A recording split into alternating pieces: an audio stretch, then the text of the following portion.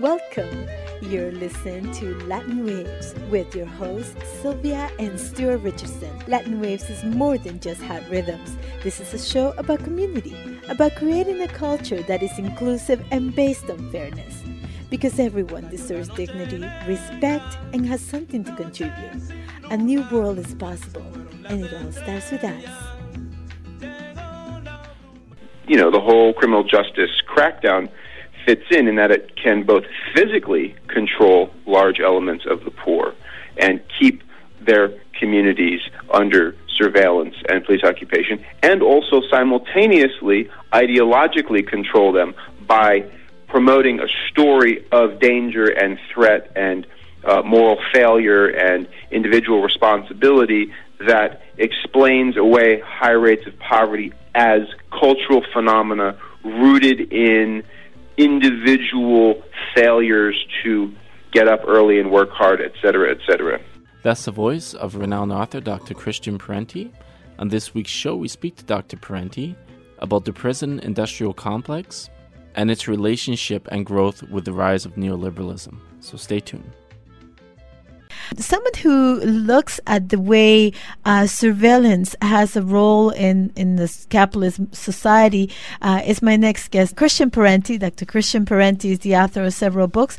His latest book is Tropical Chaos, and we talked to him today about his last two books, Lockdown America and The Soft Cage, which speaks about the prison system in North America. Thank you again for joining us. You're welcome. Fire away. What are the questions? Wonderful. What do people not yet understand about policing in prisons in the United States? I've been having this conversation for nigh on 15 years now, and frequently there are these resort to economistic answers coming from the left. The right, of course, says, well, we're trying to regain order in a society riven by crime, et cetera, et cetera. But then the left resorts to these economistic answers about, well, it's private prisons and the exploitation of prison labor, and that's not really the explanation. I actually am glad that you said that, because I don't hold either one of those positions. For me, being from Latin America, I seem to think, or at least I feel, that there is a connection between the repressive nature of prisons and the culture of neoliberalism. I think that the violence is a productive force as well. And well, you were in a minority of people who correctly apprehend how the thing works. That's exactly right.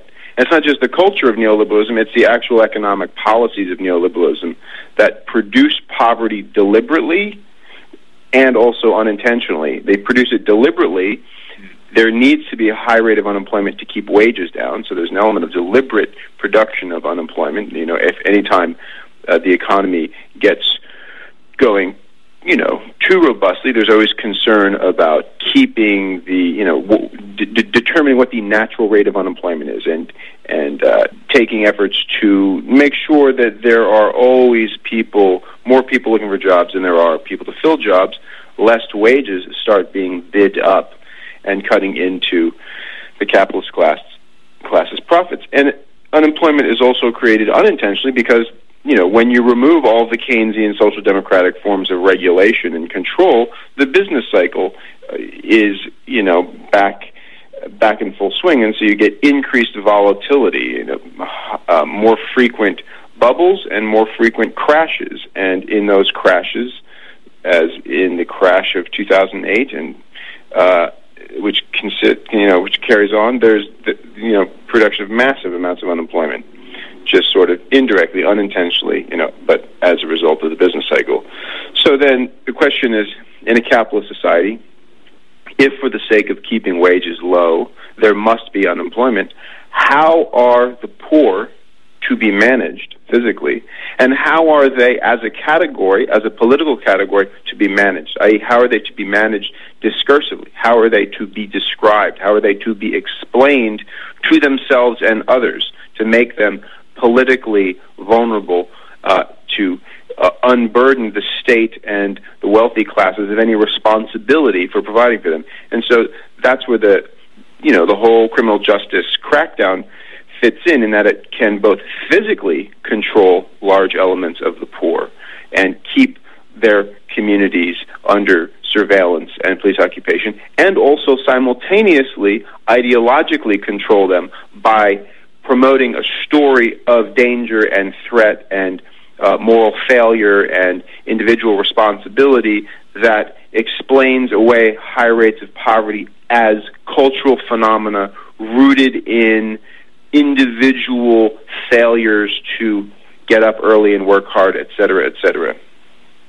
Well, one of the important things I think that we need to make is that this culture of internalizes also in the population a sense of self-blaming. I'd rather see that the prison system produces the criminal. You know what I mean? Like they're both self-constitutive, right? As long as we create this culture of criminality, or instead of looking at the root causes, which you just addressed, the wealth inequality, the inequality, the wealth distribution, inequality, instead of addressing those issues, we instead create this narrative that the victims themselves become self-censoring. You know, I mean, we ourselves start to think, well, he must have done something. So I wonder if you could talk about that relationship, because I think that's where we're stuck, right? And again, it works both physically and discursively. So you could say prison produces criminals in that it produces actual criminality. If you go to prison, particularly when you're young, instead of going to school, instead of, when you're being socialized, instead of learning a skill and learning appropriate social skills to operate in society and in the labor market, instead you learn how to operate in the criminal underworld. Yes, prison definitely produces real criminality. People who come out, they're marked. It's harder for them to get, they're legally marked. They have a conviction. It's harder for them to get a job. They have less skills, et cetera, et cetera. To put it in mainstream parlance, they have the equivalent of like a Rolodex of what? Of criminals, So they know how to, fence goods, sell drugs, whatever. So it produces actual criminality, but then it also produces the legal category of criminality, whether or not one is an actual doing moral harm or physical harm to others. You can wind up back in prison, and basically it produces recidivism, because the laws around probation and parole are, incredibly intricate and intense, and so it's very hard for people to be out on parole for very long and not violate their parole. And so, in some states in the United States, up to half of all the people entering prison are going in for parole violations. It's usually not more than half. It's like, in the high, like 40-something% in major prison-holding states like Texas and California are going in for just routine violations, which is they smoke some weed and they get drug tested, and conditions of their parole are that they're not supposed to smoke marijuana, and so boom, back in for a year, or whatever. You miss a date with your parole officer, back in. So it produces prisoners by producing these infractions and producing, sort of officially generated recidivism in which people really haven't committed important crimes. I mean, clearly, no matter how you feel about marijuana, and I know you guys generally up there in the Canadian Pacific Northwest have a kind of civilized view of marijuana, but even if one has some sort of backward view about marijuana and that it should be illegal, one would have to admit that missing a date with a parole officer is itself not actually a crime. There's not that much harm done to society, but, that can land you back in state prison for a year in California or Texas or New York or Illinois. The prison produces actual social harm, actual criminal behavior, and it also produces the category and the legal mechanisms of recidivism, of just turning, people who are no harm to others back into prisoners. I want to talk about an interesting relationship that I think, well, a person can be incarcerated for stealing a loaf of bread, which, if someone was hungry, I would personally not consider that a crime in a world where so many are denied the basic essentials. But a company can destroy an entire ecosystem and the entire livelihood of thousands of people and not be held criminal. Can you talk to this, to me, paradox?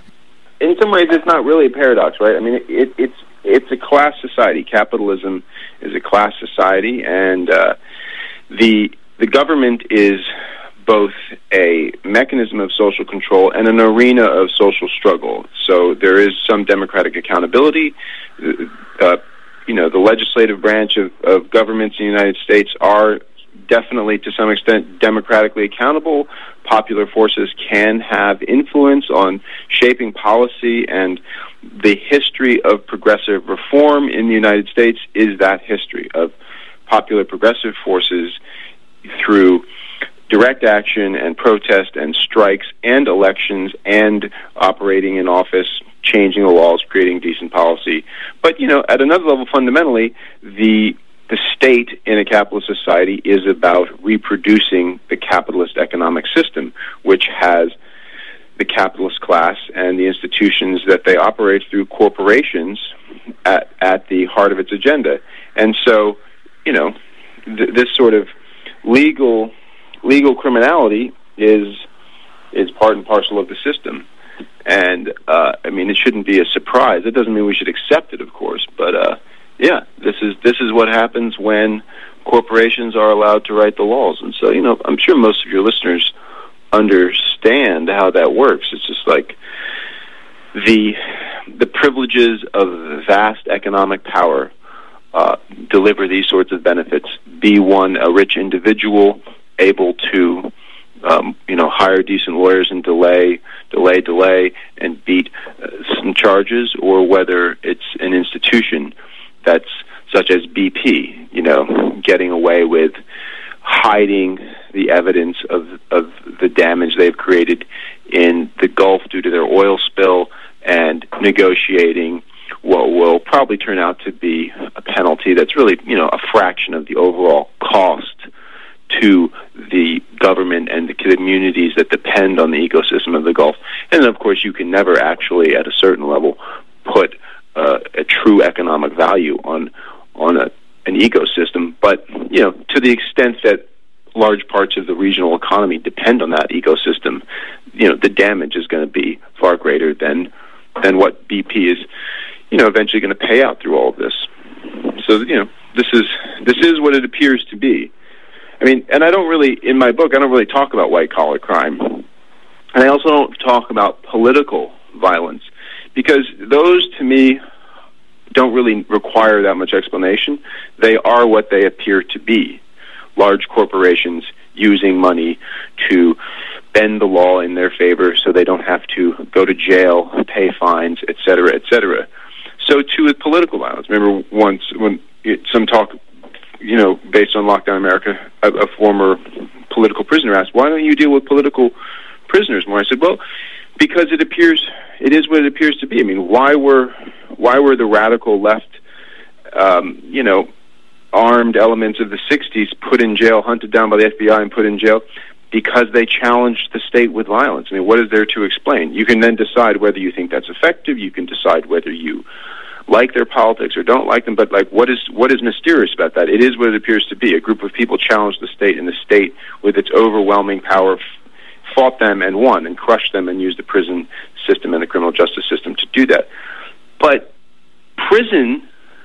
general prison population, it's not so clear. Why are there 2.3 million people in prison and, upwards of 6 million people under the direct supervision of the criminal justice system, either out on parole or probation, having to, take drug tests and check in daily or check in weekly or wear electronic monitoring bracelets, et cetera, et cetera? Why all of this? And why did this buildup begin in the 1970s and go through to now? Why were prison rates the rates of incarceration generally stable from the end of the Civil War through the 60s, and then suddenly there's this huge explosion. And so that is not as self-evidently apparent, its driving causes. So that's what I tried to explain. And it's, as you said in the beginning, it's linked to the shift away from Keynesianism, away from a sort of burgeoning social democracy in the United States, rooted in the New Deal and Johnson's war on poverty, and a shift away from that towards neoliberal economic theory, out with Keynes, in with Hayek and Friedman, and the idea that the state should remove itself from the economy. Of course, this idea is then violated in times of crisis, and banks are bailed out, et cetera, et cetera. But, the theory is that the state must remove itself from economic activity, and first to go is social spending on all of the programs that support the working classes, assistance for healthcare, education, job training, et cetera, et cetera. And why was there that shift beginning in the late 70s and really taking off beginning in 1980 with the election of Ronald Reagan? It has to do with the fact that the world capitalist system in the 1970s faced a profit crisis. And from the end of World War II until the 1970s, the golden era of world capitalism, you saw across the West rising wages, a rising standard of living for the working class, at the same time that there were rising taxes, high rates of growth, and also really robust corporate profits. And so corporations and the capitalist class were okay, more or less, with the Keynesian compromise because they could afford it. They could still make really quite record rates of profit. Those profits, the sort of average across the economy after-tax profit rates, peak in the mid-late 60s and then decline precipitously into the early 70s, and that's when there's a rethink starting in 73. There really is a shift away from Keynesianism towards neoliberalism. So what was the cause of that profit crisis? It was basically that the world capitalist economy had finally recovered economically from World War II. That the devastation of World War II was so profound that it basically took a generation to rebuild the other two poles of world capitalism, Europe and Asia, centered around Japan. And once that recovery was sort of mature and those core capitalist economies were built out, you had a classic crisis of overproduction, a crisis of overaccumulation. There was too much capital, too much money to lend, too many factories to produce blue jeans, washing machines, whatever else, electronics, and not enough demand for it, unless there was going to be some sort of radical kind of like deepening of the Keynesian compromise and an acceptance of low profit rates. The choice facing the capitalist class to restore their profit rates was to attack the working class so that the portion of the general social surplus produced by the economy as a whole that went directly and indirectly as wages and as benefits and social spending to the working classes, that had to be reduced so they got less so the capitalist class could get more, thus to restore profits. And that's exactly what the program of neoliberalism is and was. Cut tax rates on the highest income earners, cut corporate tax rates, allow for an expansion of loopholes, et cetera, facilitate the upward redistribution of wealth, and attack directly and indirectly all the facets of power of the working classes. Attack labor. So, that's what Reagan did. First thing he did was he comes in, he fires the Air Traffic Controllers Union. 11,000 people went on strike. And he fired them, and he was able to do this because actually a lot of them worked at government facilities and then stacked the National Labor Relations Board with people who were totally hostile to labor. And those are the direct assaults on working class power. And then indirectly, there began this whole discourse of the culture of poverty, that, the kind of racist myth-making and baiting about welfare queens, et cetera, et cetera. And so the whole population, not the whole population, but large parts of popular opinion really turned against the poor, turned against this new kind of imagined image of the poor as lazy parasites extracting unearned income from the hardworking masses.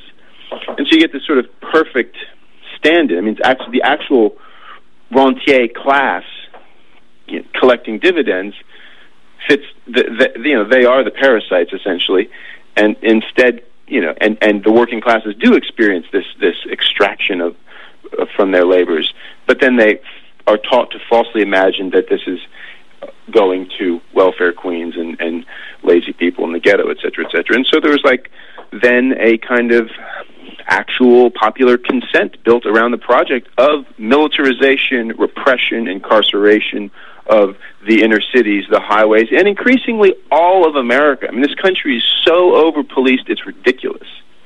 So there we are. We're still in the neoliberal moment, and there were moments where this was right before 9/11. There was definitely a rethink was underway. And it was creeping into sort of elite opinion-making institutions like the New York Times and NBC, were reporting on the criminal justice system in very, not politicized Marxist terms, as I just laid out for you, but in, very, very critically, about the human rights violations, et cetera, et cetera.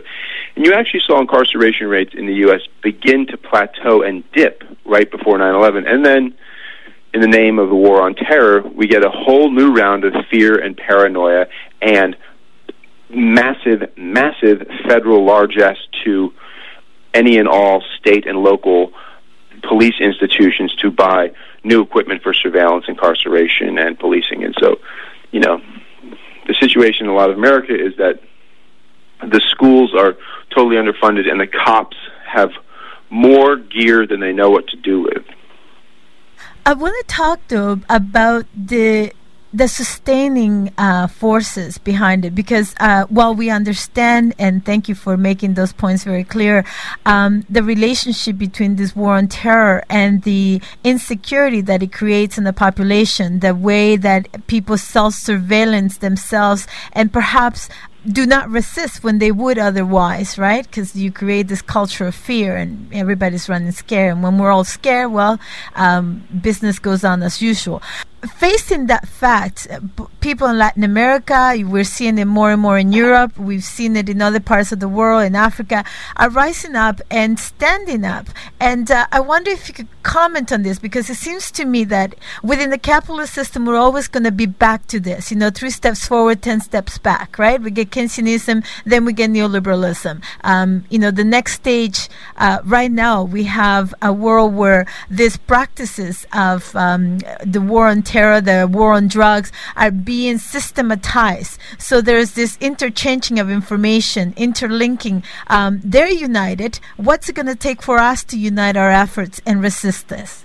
That's the key question, and I really don't have an answer. I don't have an answer to what social movements need to do is X, Y, Z. I do not know. But I can say that I'm hopeful. I mean, I guess there's one thing I could add. But first of all, let me just say I'm very hopeful about this moment of protest, and I don't know what the correct thing for social movements to do is. Those strategies and tactics have to be worked out by the people in specific places, engaged in real specific struggles.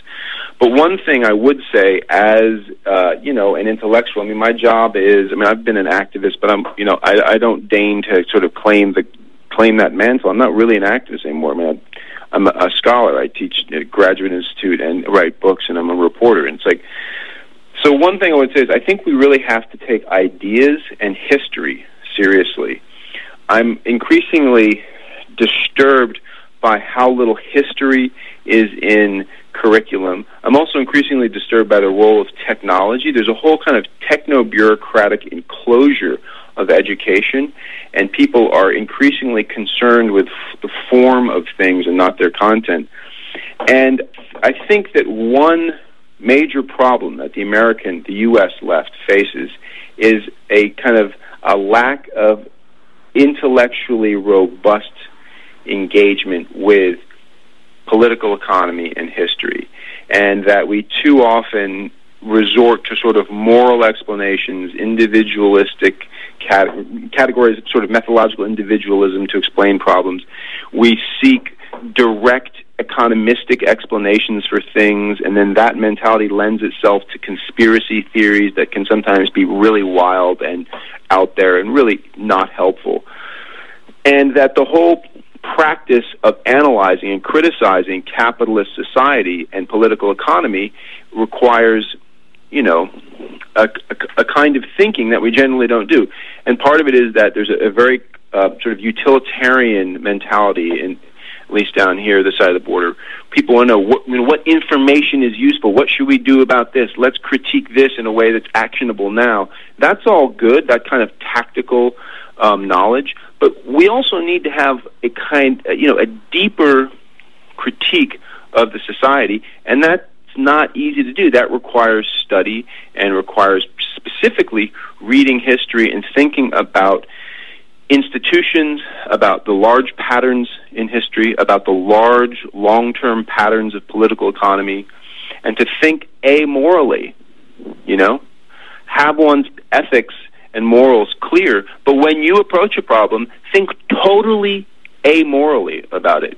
If you don't find the evidence that you want, accept it, confront it, move on. And that's getting back to my original comments. People look at this prison thing, and they're like, oh, it must be private prisons, oh, it's prison labor. It's like, it's not. There are only 7% of beds are being run by private prisons. There's, very few prisoners actually work for private corporations. Many of them work for state corporations, but that's about managing prisons. That's about making prison look efficient. The military makes stuff in federal prisons. It would be much cheaper for the military to buy that stuff on the open market. It's not about money making. Yes, there are interests that make money off of prisons. Yes, they lobby for repressive legislation. But all of this was not produced by that alone. Those parasitic interest groups are actually much more produced by the policy shift than the reverse of them having the private prisons and the guards having produced this profound, massive, now 35-year-old shift in U.S. criminal justice policy. So, moving away from economistic and moralistic explanations to think more historically and amorally, and that doesn't mean you act immorally, but just to think really, really harshly, clearly about stuff. I think that's one thing that we could do better and do more of. Now, as for the rest of it, I defer to the comrades who are taking all the risks and, devoting so much time to all this meetings and organizing, and I applaud them tremendously. Thank you so much for being with us. My guest is Dr. Christian Parenti. He's the author of 4 books, Lockdown America, Police and Prisons in the Age of Crisis, The Soft Cage, Surveillance in America from Slavery to War on Terror, The Freedom, Shadows and Hallucinations in Occupy Iraq, and his latest, Tropic of Chaos, Climate Change and the New Geography of Violence. Thank you again for being with us. Thank you, Sylvia, and talk to you again soon about Tropic of Chaos, hopefully. Yes, thank you very much, and talk to you soon. Okay. Look forward. Bye-bye. Bye.